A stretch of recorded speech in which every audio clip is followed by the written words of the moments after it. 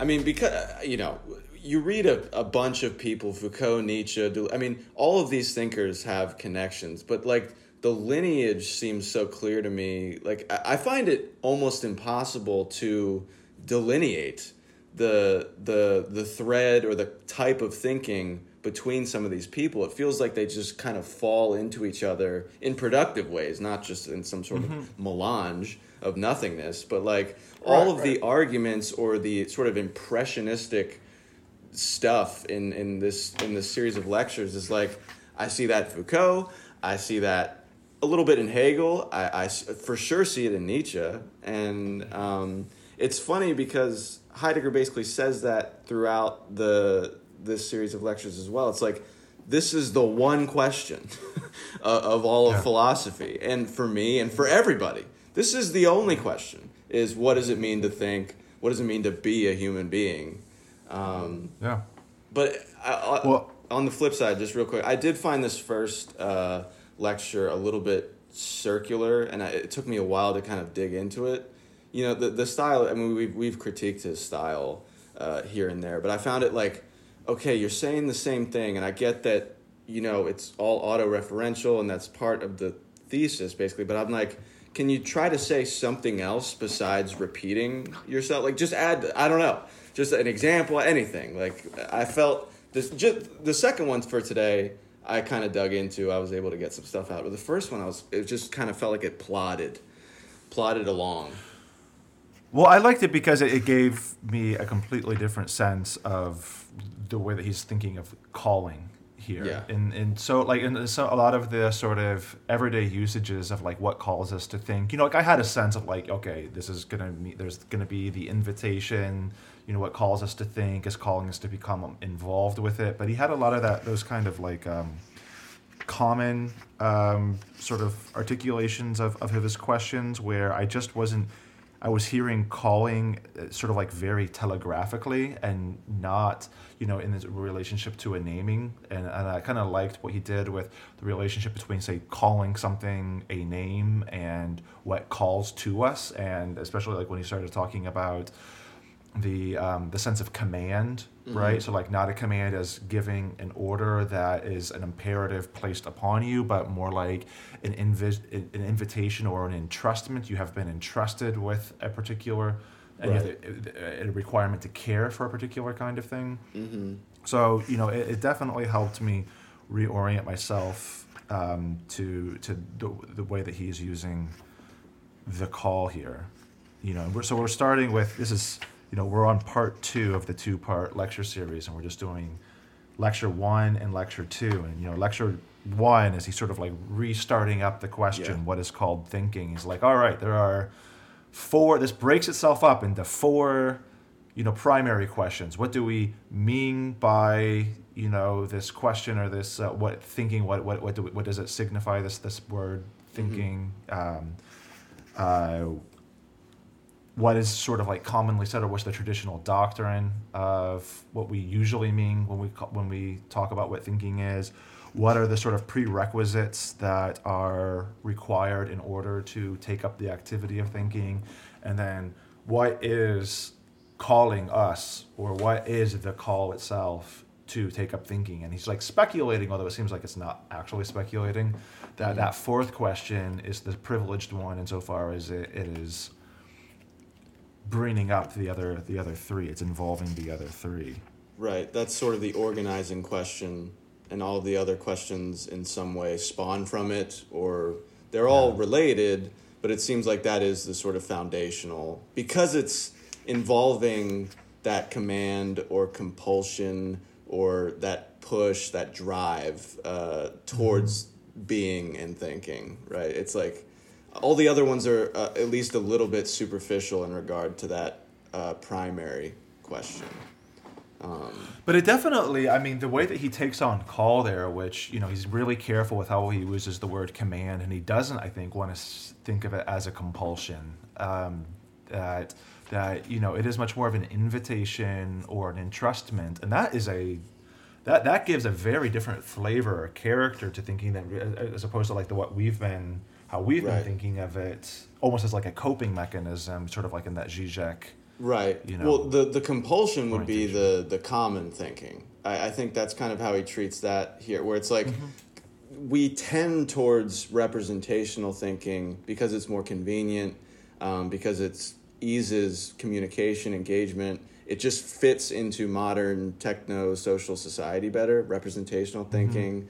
Right. So you slide into that as a compulsion almost, and he wants to get away from that with the more essential type of thinking, which to me, like, and this has been an objection of John's, I think, throughout this. I'm sitting quietly here, No, just kind of waiting. I know, I noticed. because the opposition, I mean, we don't have to totally get into the weeds right up front, but like the opposition between commonness and Heideggerianness is like, why is there that opposition? Like, it does. I understand that representational thinking is a problem. That articulating it as a problem is fine, but treating it as unnatural and as improper seems like just kind of a strange argument if that's the way that everybody thinks.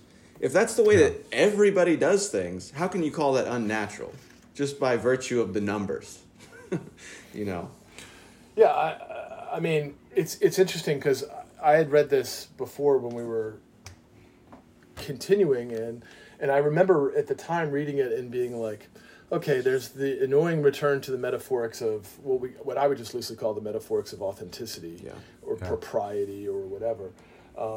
But it didn't bug me because I was interested in the train going from the Nietzschean lineage not. But now we took 2 months off, and I read it again last night, and I'm just like, Jesus fucking Christ! Like, honestly, like I couldn't get through it without crossing out, and also just the relentlessness of his desire to say, you know, it's a story of alienation that Heidegger perpetually tells, you know, which is, once we were authentically in language in relation to being, and now we're not. And we've fallen out of, and so his desire is to return to the proper domain of language and all these things. And this is partly in response to the Daniel Gross stuff I read this weekend. But like, to me, that commitment, the fascism is right there, right? Like the notion that there is a proper relation that most people, you know, have fallen away from, that he wants to try to return us to. Like, how is that not the basis of purity, propriety, all of the sort of deep metaphor? And I understand that there are ways of complicating the notion of essence in these things, but everything about it seems to shout like, we've fallen away. It's a Garden of Eden story, right? Once upon a time, right, exactly. And in this case, it's not that we were in the state of pure presence; we were in the state of pure non-presence, right? Like, and we've fallen into the state of presence and representation, and we have to try to get back to. Which, I mean, Nate, I can't agree with you more. Like, it's so unnecessary in terms of the thinking. You could just say these are different ways of thinking, right? And this one affords something that this one doesn't afford. So you can still make the distinction. And again, if he did that, then I would want to say, well, does the distinction really hold up? You know, you'd want to do those kinds of moves of like, or is it a temporary provisional distinction where you want to say, oh, in fact, representation does something more than represent, right? Would be the next move. But he doesn't even go, it doesn't even go to that. It really is a sort of, I mean, the language of have to make an effort to live properly with language properly inhabited, what language really says, even though rare signification is the real one, right? Like this, the recurrence, and that's on one page, right? The recurrence of this terminology of like, this is the right, authentic, true, proper, primary way of relating to language, and it's like, it just seems that's a commitment. That it seems like just strange. Go ahead, Nathaniel.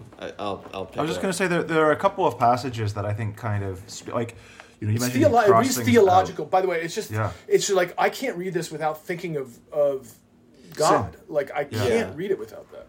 Yeah, no, I agree. Like the very first line of Lecture 2, what is most thought-provoking gives food for thought in the original sense that it gives us over, delivers us to thought. And I just crossed out original. And I was like, now, like in this sense, right? But he's got a couple of lines here that I think complicate it just a little bit. I don't think enough, but just a little bit.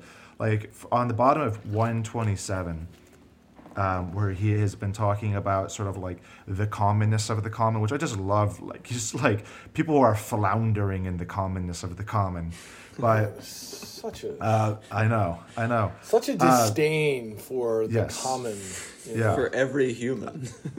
Yeah. Mm-hmm. But interestingly and relevantly, the disdain comes from the fact that they think that they're individual, isolated entities, that they aren't mitzvah, they aren't being in the world in common, right? Like that's the problem with the common man is that they're not common, right? Yeah. Well, I mean, but to speak to the fascism kind of built in here, this is the third paragraph on 126, lecture 2. Where he's basically giving an account of the draw, or like I would say like the performative force of the common, like the infinitive verb to common. Like that paragraph reads, whether we are in any given case capable of thinking, that is, whether we accomplish it in this fitting manner, depends on whether we are inclined to think, whether that is we will let ourselves become involved with the nature of thinking. It could be that we are inclined too slightly and too rarely to let ourselves become so involved, and that is not so because we are all too indolent or occupied with other matters and disinclined to think, but because the involvement with thought is itself a rare thing, reserved for few people. And he so frequently talks about thinking as the essence of human nature. So if you have this rare, if the essence of human nature is rare at the sort of the level of like who has access to it and who doesn't, then you have to like that by definition leads to the claim that most people aren't humans. Most humans aren't humans, right? Yeah. You can, I mean, it's Yeah. I just wonder, like, if some of the terminology were just slightly shifted, if the message would be less fascistic or just I think less, it like requires like a 2-degree shift and this and like get rid of all the proper different. Propriety, get rid of all that language and just talk about differential relations, relationality. Yeah, you could do that. Right? I mean, you could totally do that here. You could just make I don't think you would have edits. to add a word. You would just have to, you'd have to just remove a bunch of adjectives and adverbs. And you did that and you've got something really interesting. But think of the difference for me with Nietzsche and interpretation in the genealogy of morals when he describes interpretation, which is just like, what is interpretation? It's just picking something up here and putting it somewhere else. Right, that's what it is, and there's no question of an originary or an authentic or a prior. Like he makes fun of that. He's like, no, it's that whole question makes no sense. The originary would just be another placement, right? Like so there is no first placement, and the first placement has no priority, whereas it so clearly does for Heidegger. Right, or what he claims to be, and he finds it in the Greeks with his sort of etymological. And I'm all down with the etymological jujitsu. Except for that it's an attempt to capture an originary sense. Like it just doesn't, you just don't need to do that. But at least, I mean, for me, it's relevant that he does do that. And it is relevant to what makes Heidegger Heidegger. Exactly. You know, and I find myself, I'm so interested in, for instance, he's one of the, I keep returning to this because you guys know my style disposition stuff. Like it's all over this, the how one inhabits the question or how one hears, the call or whatever. It's like, I love all of that stuff, except for that he wants to say there's an original right, proper way, and then everything else is a secondary sort of derivative manifestation thereof. And you're like, that is the whole metaphysics of the sort of appearance reality dynamic that you're you're supposedly problematizing. Right. But I don't, that's the Lutheran sensibility, or I mean, whatever the particular. It's just it's the only thing that saves it or makes it more interesting than any of the pre-Enlightenment or even Enlightenment, like pre-Descartes and including Descartes, is that this is still an ontology of difference. So when he talks about the ambiguity of the question not just being a result of linguistic ambiguity, but that it's an ontological ambiguity. That's right. The structure of relations is ambiguous. Sentences like that kind of pull me out of the more vulgar sentences in these lectures, but you're right.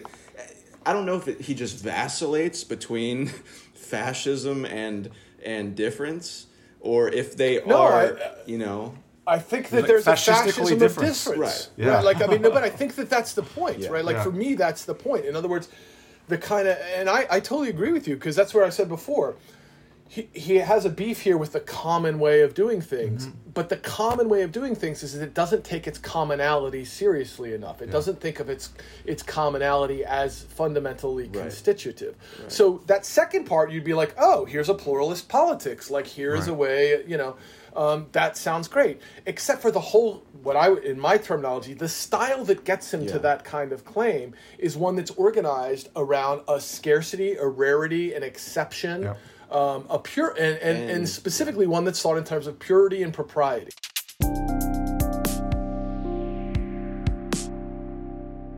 Look at the bottom of 118, and this last paragraph on 118 is almost an articulation of, like, say, Derrida's différance, or some kind of like linguistic drift, except for, the iteration, the citationality, that kind of linguistic drift here is for Heidegger a movement away from something that is more primary, rather than just a movement that is away from where it, from the last point, right? Right. But that paragraph reads, "Is this a return, a whim, or playing games? Neither one nor the other. If we may talk here of playing games at all, it is not we who play with words, but the nature of language plays with us. Not only in this case, not only now, but long since and always." And, that's obviously like his language speaks us. We don't speak language. Right. But here's the more pertinent lines. "For language plays with our speech. It likes to let our speech drift away into the more obvious meaning of words. It is as though man had to make an effort to live properly with language. It is as though such a dwelling were especially prone to succumb to the danger of commonness." And, I have a certain sympathy for that, but I'm going to save that for a little bit later. I'm going to begin with the critique first, is just that, there is there's an essential ambiguity at the heart of real language, and that real language constantly sort of inclines itself to calcification, to reification. It sounds very Nietzschean in a certain kind of ways, what are words? They're these sense imprints that have lost all of their sensory value. They've just been worn away. But, for the way that Heidegger's articulating it here is almost always a problem. He saves at one sort of like false bit of praise, in the second lecture, where he says, this is the bottom of 127. "Such communication does not want to lose time tarrying over the sense of individual words." I thought of Hegel there. Right. Instead, words are constantly thrown around on the cheap, and in the process are worn out. I thought of Nietzsche there. "There is a curious advantage in that. With worn out language, everybody can talk about everything." Right. So it's like, there is a value to it. It does allow us to be able to, by the reduction of language, allows for a certain kind of pragmatism of language, but it's not a particularly valuable value. The reductive capacity is precisely what he's critiquing, and what Heidegger wants to get away from. And that this is the not thinking. Right. This is the not so subtle but kind of subtle difference between Heidegger's position, and if you want to couple him with Nietzsche and Foucault, whoever, and that crew and Hegel, because Hegel provides no alternative to reduction or appropriation, right? So if you want to think about the last man as the guy or the woman or whoever who is invested in or enthralled to representational thinking being, for Hegel, that's all there is. And for Heidegger, there is... we talked about the Overman in the previous chapters, and that there is something else, and that's what he's after this whole time, is the other thing that's not represented. Think about that difference right there. Like, for Nietzsche, it's the Overman, which is the speculative future point. For Heidegger, it's the Greeks, which is the speculative historical point, right? Like, it's backwards, not forwards. And to me, that makes a huge difference, right? Like, we've lost some original primordial versus we could achieve some other kind of something. No, that is a key. Heidegger, the fetishizing of the Greeks, I just don't understand. I get that, like, a lot of people do it. Like, a lot of people look back towards the Greeks as fulfilling some sort of essence. I mean, Nietzsche, right? Right. They all kind of, even Hegel does it. I mean, he sees Aristotle as like the guy, and like he sees his work as an extension of Aristotle's work, which it's just not. I mean, it's just a complete break in certain ways that he doesn't even recognize. That's such an arrogant thing to say about, like, Hegel doesn't even realize the brilliance of it, whatever. But yeah, you're right. I just think it's a useful... But Nikola Jokic of philosophy over here. That's me. MVP, baby. But yeah, like what the paragraph you just brought up, Nathaniel, I like highlighted a bunch because I think like to critique commonness, representation, whatever you want to call it, is fine and good, and pretty much every philosopher post Descartes does some variation of that. But why don't you take it seriously? If that's the guiding mode of thinking from then until now, like, why not like live in that a little bit, or at least allow for its endurance, right? As opposed to offering some sort of prescriptive policy, in Heidegger's case, of like stripping it and getting back to the bare essence of human being. Yeah. But like I wouldn't say. I mean, that my approach would not be that, because I feel like there's an advantage, or it's a tactical, again, stylistic. It's just a comportment question. But like, I see an advantage in saying. So I had this moment in my undergrad class this semester where something sort of clicked for me, and I was trying to understand why every single time I've ever taught anything like social construction, just the basic logic of social construct, gender is socially constructed, doesn't matter what, people automatically go, oh yeah, then it's free for all. It has no truth, there is no meaning, right? That's the default move is there's nothing, then there's nothing. If it's socially constructed, then it's not real, or something like that. And I'm just trying to get my head around, why is that the default? Like, why is that the move that just about every human that I've ever taught that idea to automatically goes to, is that you're saying that it's not real? And one of the things I realized, and I talked about this with my undergrad class, they didn't get any of this shit, but I was like, I think something important here, when I use the term life, let's say, just you can pick any word, pick death, it doesn't matter, like a term. When I use the term death, you guys think that I'm referring to something in the world. I think that I'm referring to a concept that attempts to group together a disparate series of things in the world. So when I talk about death, I am fully cognizant that I am talking about a concept that attempts to intersect with the world. They think they are directly talking about the world that way. So any claim that I would make about death, and so therefore, when you undo it, they think it goes away.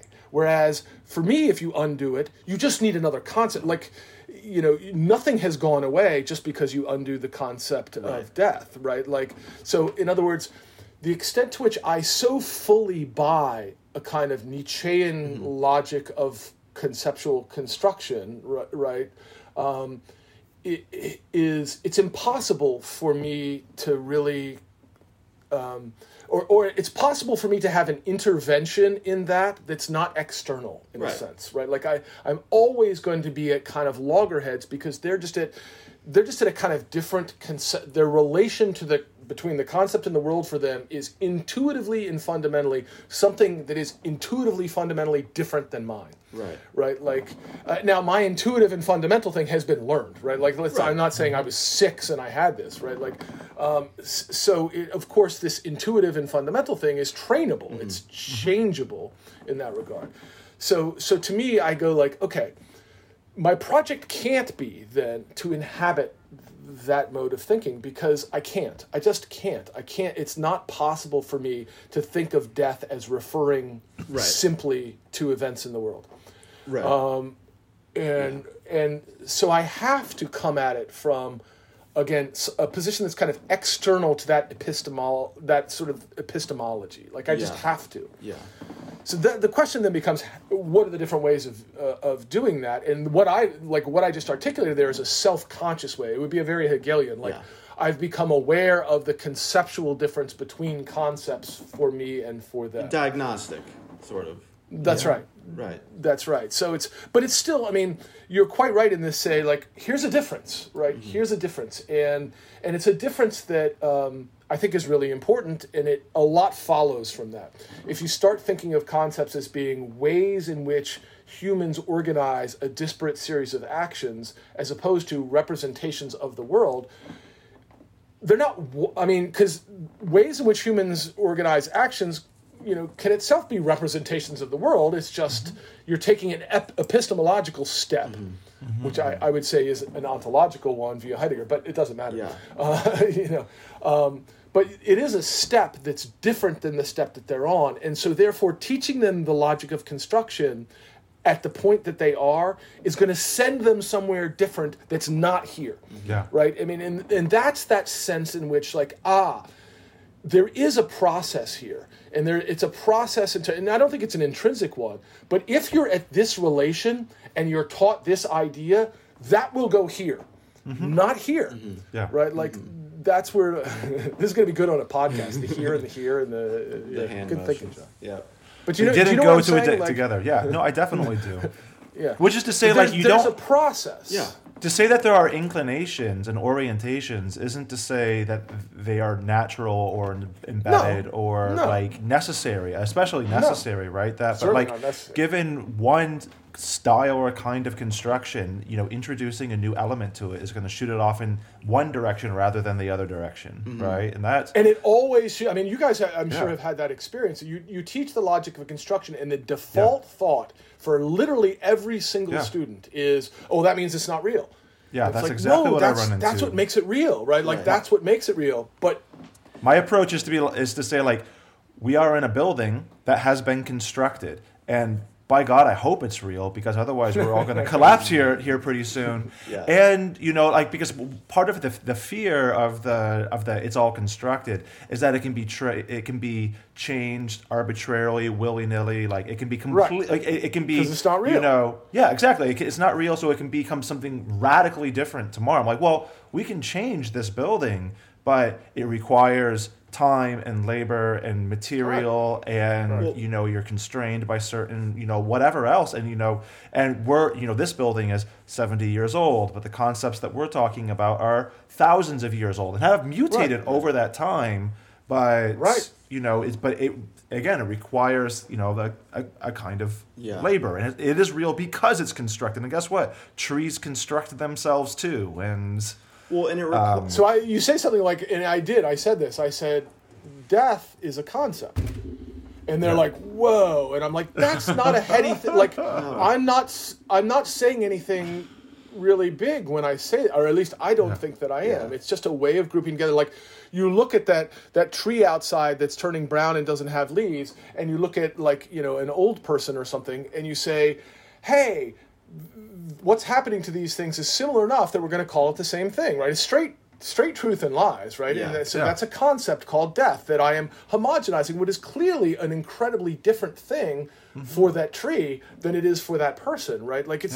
It's incredibly different, but we're going to treat it homogenously. I mean, I think the issue, and this is what Heidegger points to, is that most people just don't want to do what we see as just a little bit more work. Because you say the construction of gender, of death, or whatever is a construction, but that it has import, it has purchase in the world, and so that doesn't make it any less real than an empirical phenomenon. It's just that you have to kind of do people want an easy way out. So if you say constructions make everything meaningless, then it's just nihilism, and then you can just kind of buy your way out that way. You can reject it, or you can say that death is only strictly an empirical phenomenon that's measurable, and the biological body expires, whatever it is, and you can identify it that way, capture it, and solidify it in your head. And so it's people, there's a slowness, and you have to be invested in your own thinking to even get to what we see as kind of a basic conceptual intervention. I agree. In constructionism. I agree. Well, yeah, I mean, I completely agree in that, we like to think, the intervention that people who think like us tend to make is to resist that sort of representational orientation of language and say, no, language is one force among any others that is sort of, working on and with the world, and it's not sort of transcendent and representing it. But that, language as medium, language as conceptual medium, accounting for the world, is like you have to pass through that before you can complicate it. And I look at the way that like Lachlan engages language, and like a lot of our students are engaged like they are also engaged in an immediacy of language, that there's not even a representational function for language. Like death, the word death, the concept death is also just death. Like the empirical collection of phenomenon that we've labeled, like the work of the work of the concept of death is so thoroughly constructing in the life world of like the immature linguistic user, is that it completely hides its seams. Is that the difference between language and the world, it is imminent, just not imminent in the way that we have sort of reasoned ourselves to see it. Like they have to. I don't know. I mean, I actually kind of feel the opposite. Yeah. I mean, and I can be wrong about this, so this is right. I'm not going to be dogmatic about it, but like I kind of feel like it's, I'll give you an example. When a long time ago, when Aubrey was a year and a half old, and this is when I'm dating Sharon, this is back in grad school, and I'm dating Sharon, and Aubrey's a year and a half old, and I'm babysitting with her and a friend one day. And she and her, like I'm reading out in the living room, and she and her friend, another 2-year-old or whatever, are playing in the back room. And, I'm sitting there reading, and suddenly there's all this screaming. And I'm like, and I jump up and I run back there. I'm terrified, right? Mm-hmm. And they're just both looking up at me, and I'm like, "What the hell's going on?" And they're like, "Oh, well, we were playing a screaming game." I'm like, "Oh, fuck. Okay, do me a favor, no more screaming game, okay?" And they're like, "Okay, no problem." They weren't fucking with me. They were just like, "No problem." So I go out and I sit down, and 2 minutes later, all this screaming, and I run back there and I'm like, "What's going on, you guys?" And they're like, "What?" And I was like, "Why were you screaming?" They're like, "No, we were playing a shouting game." Wow. And it was this moment, and they're 2 years old. I'm not exaggerating, right? Like they're 2 years old, and they're like, and they were just dumbfounded that I would have mixed up screaming and shouting because they sounded awfully freaking similar. And to me, I'm like, well, who's the one who's smoothing over differences? Yeah. Right? It's me. Right, like and for practical purposes and for totally understandable ones, but I am not making a distinction between screaming and shouting for the purposes of them and my concern for their well-being, right? But they did, and they had no problem making that distinction. So, and I also, I mean, to me, and this is just sort of phenomenologically, experientially, I always find like the concepts with which I'm understanding things to make no sense, to be so core, like just in my routine everyday interaction. And I'm saying when I was 15 years old, that was just as true as it is when I'm 50 years old. Like these concepts of, institution, person, scholar, all these, I'm like, these just don't make any sense to me. They seem so coarse and homogenizing. So that's where I say, like, I'm not sure that it's easier, and I'm not sure that it's our natural inclination. In fact, maybe quite the opposite, right? That there's a kind of training into ignorance of difference. Oh, I think there's a training in the ignorance of difference, but like, I hear that story, and I hear that, yelling and screaming are two different ways of categorizing two different phenomena in the world. That yelling is this, not represents this, is this, and shouting, screaming is this, right? And like, I mean, it's a profound literalness. That's fair. That's fair. I mean, what I find with Lachlan is that he's at the stage now where he has to develop, in order to account for what is basically chaos in his life, he has to account for rules. Even if those, like, he has to find rules that explain why this is like this and like why this is like this. And he, like, has a certain kind of will toward figuring out some kind of system that can explain why does this thing change, but this one over here doesn't. And, he, like, learns language of, like, when it's like this, or sometimes it's like this, and other times it's like that. And he just has to find these little, like, he has to find for him whatever the little sort of the machinic hinges are. That if-then statements. Yeah, right? Yeah, like whatever kind of this, and they're absurd if-then statements. But at least it gives him traction into the thing. And he's totally fine replacing them later on, but he just needs to be provided with a pathway of how to get from this little explanatory machinery to that explanatory machinery. And that's exactly where, I mean, we are just...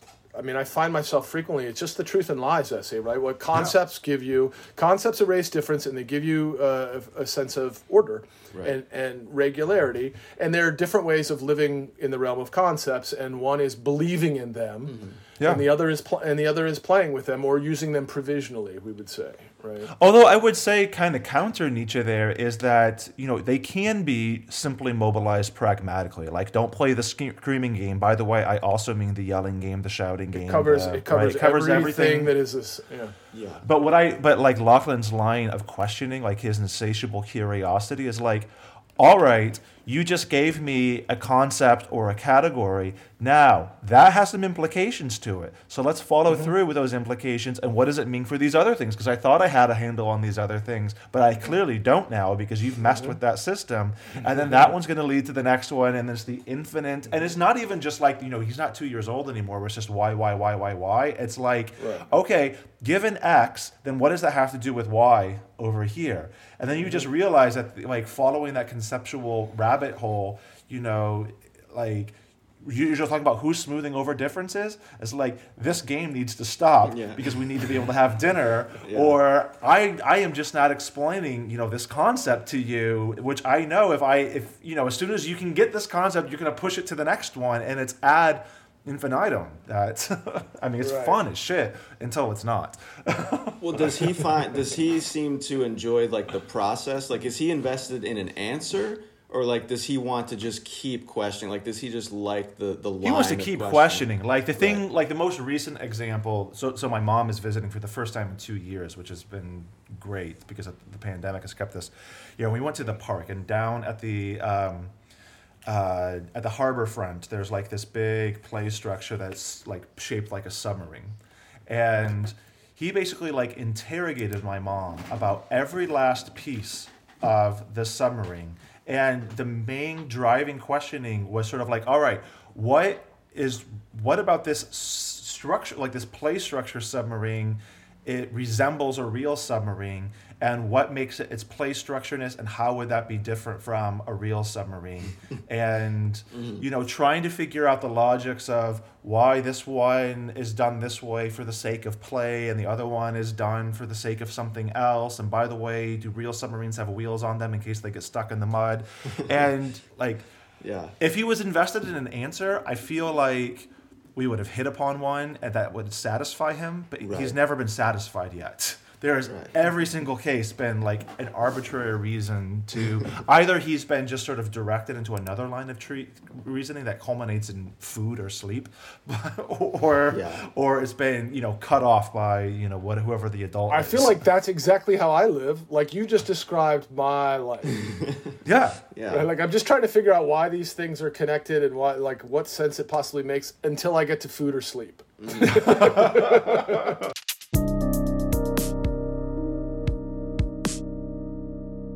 I actually think lots of kids are curious and questioning, and in fact, what education does is stop that, right? Yeah, like I agree. It stifles it, or it channels it in such a way as to make the kids not want to ask questions. The whole structure of education, even in primary school, probably starting in kindergarten, it starts to stifle that. I mean, and this is, by the way, this is exactly what Heidegger would say. Yeah. Right. Yeah. I just repeated a mantra of it. Like, education is what reduces us into the realm of representation and technological thinking. Yeah. Yeah. And it's hard not to agree with that for a certain, to a certain degree, except that, I think as we just demonstrated, I brought up, like, yes, I'm biased. I think Lauchlin is freaking awesome. But I also just think that it's the internal structure of the categorical impulse as well. I just think about the Socratic, like, dialectic is, just think about how many Platonists arbitrarily stop the dialectical process at a certain point when they found the answer that they like, and then ignore the X number of pages afterwards where the thing got turned upside down. Like in the Gorgias, for example, like the rhetoric as flattery analogy. I'm like, all right, well, we found Socrates' answer, and you don't realize that's only halfway through the dialogue. It's not and even shit that, changes. right? Yeah, not even that. And a lot of shit happens between one and the other, and the machinery just never ends. And that's sort of like that impulse, that categorical impulse, which is always a differential impulse, right? That, you know, it's always producing a difference, like, is insatiable. And it doesn't have to be used sort of like purely for pragmatic purposes. In fact, if you follow it strictly, it never allows itself to rest long enough to be used satisfyingly for pragmatic purposes. Now, I do remember, like, as a kid, kind of following that line of questioning with my parents. Like, I remember I would do it to my dad a lot, like what you're describing with Lachlan. Like, I would just incessantly ask questions, and it was not with the telos of satisfying with an answer. Right, you're just kind of playing with connections and seeing where they go and trying to be creative and whatever. But I do find that, or at least I remember, there were certain questions that I did want an answer, and I wanted one desperately. Like, we brought up the question of death. Like, as a like a 3 or 4 year old or whatever, for me, like, this was it's a terrifying concept for any child. But, like, I remember just being, like, so confounded that this would all end at some point. And so I would just, like, be telling my mom, like, well, what the fuck do you mean? And I said that exactly. What the fuck do you mean, Mom? At 4 years old, what do you mean we're gonna die? Level with me. And, like, the only way she could soothe me out of that is by, you know, lying. And it did. I remember, like, this exact conversation. She goes, now, by the time you're older, like, science has progressed to the point where they will have a pill that will allow you to live forever. And that's the only way she could get me to shut the hell up and, like, go to sleep and be comforted. And I was like, okay, like, by the time I'm an adult, Science. we will never die. Well, you know, similar to that heaven story, you know, like, I got the actual heaven story, you know, when I would insistently ask about that as a kid. And that one scared me more than death, because it was like, you know, heaven is a happy place where we all are sort of like living in the radiance of God. And I was like, holy shit, so heaven is where you have to be in church all the time? I hate being at church. That's the last place I want to be. Eternally. Like, that's eternally? Like, can I die? Can we go back to the death thing? My parents, we didn't have the whole God structure in my family, so she went science. She went, there will be a pill. No heaven, I like that maybe a answer. pill. It raises a question for me, because one of the ways of responding to this in both of your guys' examples is to emphasize the provisional quality of all thinking, right? Like that it's sort of, and that seems like, you know, I've got a chapter that I'm working on right now called Provisional Thinking, and I want to say, like, look, all thinking is provisional. It depends on the nexus in which you're engaged and the sort of circumstances, and the extraction of any chunk of that from one place and putting it somewhere else is an act, right? It is that one is doing something when one does that. But it kind of begs the question of what counts as provisional and for how long, right? Like, so, you know, like, how long is the length of a provision, right? If provisional just means for pragmatic purposes, and it hooks me right back into the question of context. You say, like, well, in this context, I was dealing with this question. It's like, well, where does that context end? Does it end at the end of the chapter? Does it end at the end of the book? Does it end at the end of your life, right? Like, what is the point at which provisionality is becomes universal? Or the flip side would be, is universality just a provisionality that lasts longer than other provisionalities? Right. I mean, I would think you would have to think of the performativity of provisionality itself, or, you know, pragmatics itself, like provision, like make pragmatic, which is, you know, I think if you wanted to find, you know, I would say with every single beat, you know, the provisionality ends, which would mean for every single letter, every single period, every single whatever it is, like there is no actual staccato moment in the flux of, you know, of becoming, but you can always sort of scrape out. You can provisionally distinguish the provisional. So it's not that it is provisional; it can be provisioned. Well, right, which is just another beat. Because to say it is provisional would have to say that there is and is there, but to Okay. So what you're doing is just shifting it, like it's always performatively assigned. Exactly. And so because it's like even the assignment of provisional status is itself Correct. provisional. Yeah. So you never get out of that. Yeah. It's provisionality all the way down. Well, yeah, or that the provisionality is a particular performative style. Induced provisionality. Yes. Right. Yeah. Well, and then exactly. For Heidegger here, I mean, it would seem like you could make the argument that he's saying that provisionality is universality in the sense that he wants to leave the question, what is called thinking, open-ended, seemingly perpetually. The way to reach the essence of thinking is to leave the question of thinking open. Now, you have to interrogate it in certain ways, and there's probably more productive ways than others, but leaving it opening without answering it, that's part of the essence. So that provisional, I don't know if you would call that provisionality, but that attentiveness to the context of the question and how it's mobilized and what it's doing to you in that particular moment and historically, that's all part of the universal. Which is also, I mean, that's a Hegelian sort of inquiry. Well, that's the contingency is the only universality, right? Like, yeah.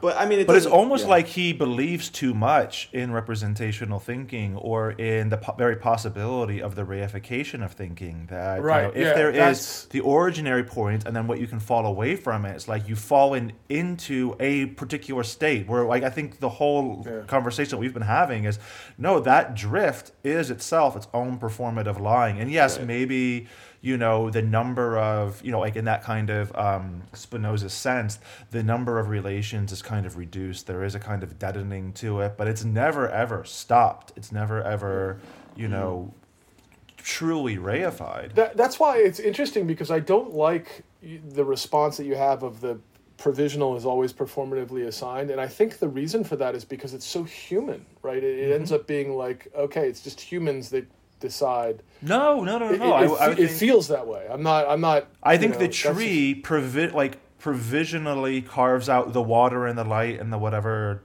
else it is. Like, think of the act of provisioning is the same as the act of appropriating, right? To say something is provisional just means that it is appropriatable. And, to provision is just to do the act of appropriating, which doesn't mean it has to be conscious or human or, reducible to like biological life, right? Either. So, because I think, for instance, I mean, just to return it to the general scope that I'm thinking through is, I want to say, like, all of the thinking here is provisional, which is to say it matters in the, it's relevant in the nexus in which I'm engaged. But this is what the structure of the book should show, is that from location to location, it's going to shift. And so, like the bodies without organs concept, right? Like it'll shift from place to place. But it's. I mean, again, I just like, what is the scope of then what is the similarity that one is mapping through that concept? Why would you even call it the same? Why would you say it's the same concept? I hear provisionality, and just what you just said, operating at three different levels at once. The first is to say that the thinking, what is being produced, is itself provisional, which would be to say that it is not fixed, that it is caught up in a citational flux that is always mutable and appropriatable. Okay, that's the one sense, which is to say none of this is fixed or reified.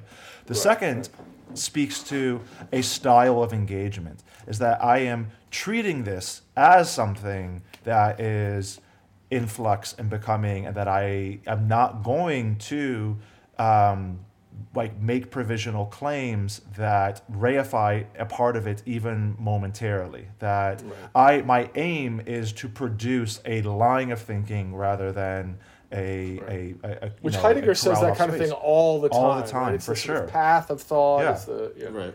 But then there's the third way, is to say that it is available for provision, which is it can then be carved out, like think about, say like your stasis chapter, like the act of the carving out of the thing, which can be, like there's no context of your chapter that has some kind of natural boundaries, right? The fact that it's a chapter is one provisional cut. Another provisional cut could be someone else citing it. Another provisional cut can be, you're referring back to it in another kind of way, but only, this part at this time, this part that time, this part another kind. This time it's like, 6 different parts across 3 different chapters, whatever it is. It's only in the act of making it provisional. So I see provisioning operating at 3 different lines. Yeah, right? I see those distinctions. But as I follow through with it, I'm like, I lose any sense of the distinction between provisional and whatever would not be provisional. Like, isn't then everything... Yeah, but in again... all 3 of those senses, like, it's just all... So in the first whether sense... I call it that or not. Well, I would say no. That in that first sense, yes. Everything is provisional. Nothing could not be provisional. The second sense would be the difference. Here's how I'm going to treat it. Exactly. And one might treat it differently. Yes. One might treat it like Mucklebauer's final statement on style in this sentence or something like that. And here's like a good place where, treating something That's not what content provisionally- is. Then content is the provisional separation of a style for a moment, right? Like that's... Here's an example for that. Here's a content that I'm interested in not being overly provisional. A bridge over a river, right? I would like that to be as, unprovisional as possible, recognizing that it can't fully, attain that. I would like that bridge to be not be becoming in any sort of like right. To stay there when I'm driving across the road. Exactly, right? And then, the last one speaks much more to the act of appropriation. So that would be the act. I mean, the third one is the act of carving out beings. Yeah. Beings. So it's interesting provision. to me then. Yeah, but I like that because content just becomes a fold of style. Yeah, exactly. That's all it is. Like, and there really is a distinction between style and content. Right. It's that content is a derivative fold, a provisional fold of style. Yeah, that is functional in its provision. Like it's provisionally functional, right? You stylistically fold in this way, and you produce this kind of content that is valuable for these kinds of things. And I like that. I'm going to use that shit provisionally. Well, provisional, yeah. I'll cite you. There are 3 senses in which Nathaniel Street means provisionally. Which I was definitely not influenced at all by Heidegger's 4 senses of. right. I'm going to get it done in one. There should be a 4th sense that undergirds them all. That is the pure, authentic, proper way of understanding. We don't need that one. Provision. Yes. And also, interestingly, like the etymology of the word, like I would think it would have something to do with vision, but it doesn't. Right? It is the sort of supplying of material for, like, if you're going on a trip, you get provisions, right? Like right. It's not pro. It's not provision. No, it's I can't remember the Latin, but it was. I can't. The Latin word had nothing to do with seeing, Because I was like, provision is going to be perfect. That's going to be the word for theory, right? Like it's going to be in favor of theory. Yeah, and I was like, this is going to be the title, like provisional thinking, right? But it doesn't work that way. Well, okay, but now I've got a question that I've wanted to ask from the beginning about etymology and the value and the function of etymology. Is that I think all of us find an incredible value in it, and I think that we're all uncomfortable with the value that Heidegger places on it, that it's going to lead you to the originary thing. And yet, so I'm going to anticipate boo to Heidegger, like etymology gets you to the core essence of the thing. Hooray for that. It's a way of producing senses of provisionally creating senses of things, or like dislodging reified senses of something. I love that, like, as an aside, he's dismissing the commonplace theory renderings of responses to the question he has yet to pose. Yes. I've been reading a lot of Heidegger. No. But in the between, I do think that there is a kind of drift of language. I think of think about the word idiot and the way that sort of like its sense of idiosyncratic. I think about it a lot on this one. Sorry, it was just sitting there. The sense of the senses of like idiot, dumb, whatever. Like think of like all, like they're all just sort of generically someone is not smart. I'm like, no, like, well, idiosyncrasy is different than lacking, a certain capacity to articulate language is different from, like us being in a stupor, right? Or or mean is one that I often work with my students, is that especially when we're talking about those Cicero's cases, like the mean audience. I'm like, no, they're not petty and angry at you. It's a sense of like in terms of ends and means, and like the mean person is only focusing on the means by which one can attend to get to the end, which means they're not considerate of someone's feelings or something. And so like I do find like there is a kind of almost deadening of language as it sort of circulates within common discourse, and that there is an energizing function of etymology, and it does provide food for thought in a sort of like in an enriching way. And so like I don't want to suggest that, every etymology is, just as good as another one, that there is a certain value in tracing, a word back to its almost sort of like most proto, conceptual intersections. Right. But I don't want to say that the value of that is caught up in its authenticity or originality. So like, what's the value of etymology for you? But why not why can't you just say, like, anything can be food for thought to that extent? It doesn't have to be etymological. It could be walking down the street, right? Like, so etymology to me is just a hook. It's one way in. It gives you, here are other ways and other senses of the word that come from history. And so to me, I'm like, oh, that's interesting. I don't think that when I'm using the word mean now, that I am then participating in that antique version, in some indirect or subtle way. I am not. I am participating in the contemporary version, but as a cause for thinking, it's like, oh, here's an interesting way in which mean circulates. It's polysemous, right? And so, and I sometimes when I read Heidegger's etymology, like the call stuff was less impressive to me, because I was like, all he's saying is there are 4 meanings of the word call. Yeah. That's like any dictionary will tell you that, right? Like you don't have to get etymological, and you don't have to get authentic. You can just say there are 4 meanings of this word, especially a word like thinking, for fuck's sake, right? Like there are many. I mean, how about if I would find it incredibly useful if he just said there's 6 meanings of the word thinking, So to me, just saying the sort of emphasizing the polysemous quality can introduce connections for obvious reasons, right? Like.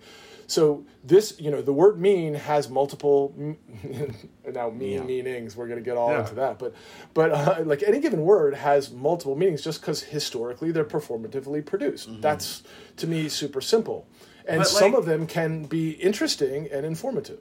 I don't like the polysemous response to it, because then it tends to like silo each one of those meanings, and there is a I just read Signature Event Context again recently. Is like there is a particular communication across those meanings. Like these senses communicate with each other, and that that our contemporary sense of meaning has a particular relationship to that more archaic sense of meaning, and that one is a bit of a mean jerk to only focus on the means from the ends and. Right. But when but 90% of 99% of the time, when someone calls another person mean, it has absolutely nothing to do with means and ends.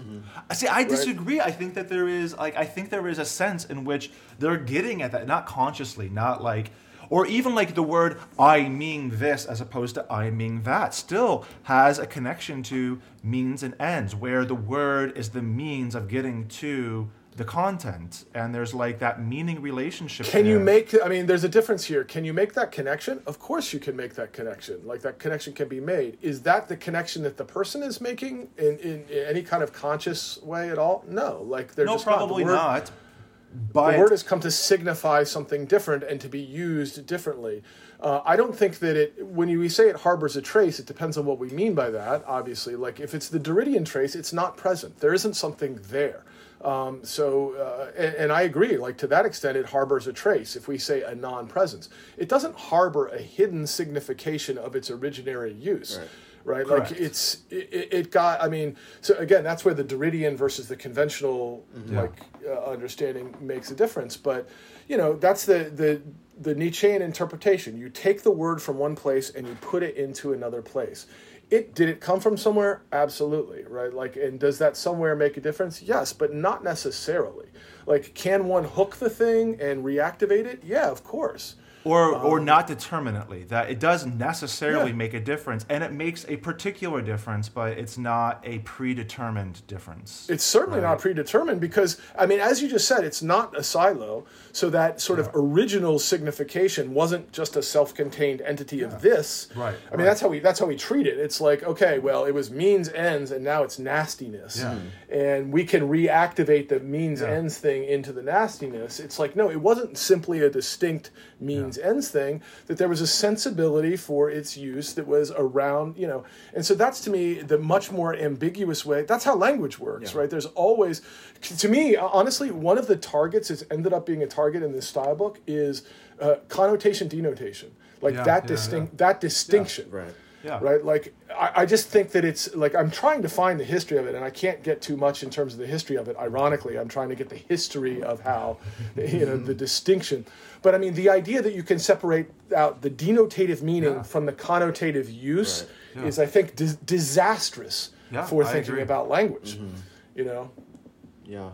And yet, I mean, and yet, the difference between saying connections can be made and connections have been made matters, right? Like, the more, the more that connection between the two senses of meaning, that connection was made, right? Of course, and yes. the repetition of that has allowed for an easier passage between, and a more sort of like, a messier passage between the two, where I do, like, when I explain that connection to my students, they're not like, whoa, these are totally different senses of meaning. Wow, hasn't it interesting how one word becomes something radically different? Like, oh no, I totally see that passageway, and in fact, I see in my everyday usage of that word, I see elements or traces. I see like instrumental. An instrumental right? person is a mean person, right? Yeah, exactly.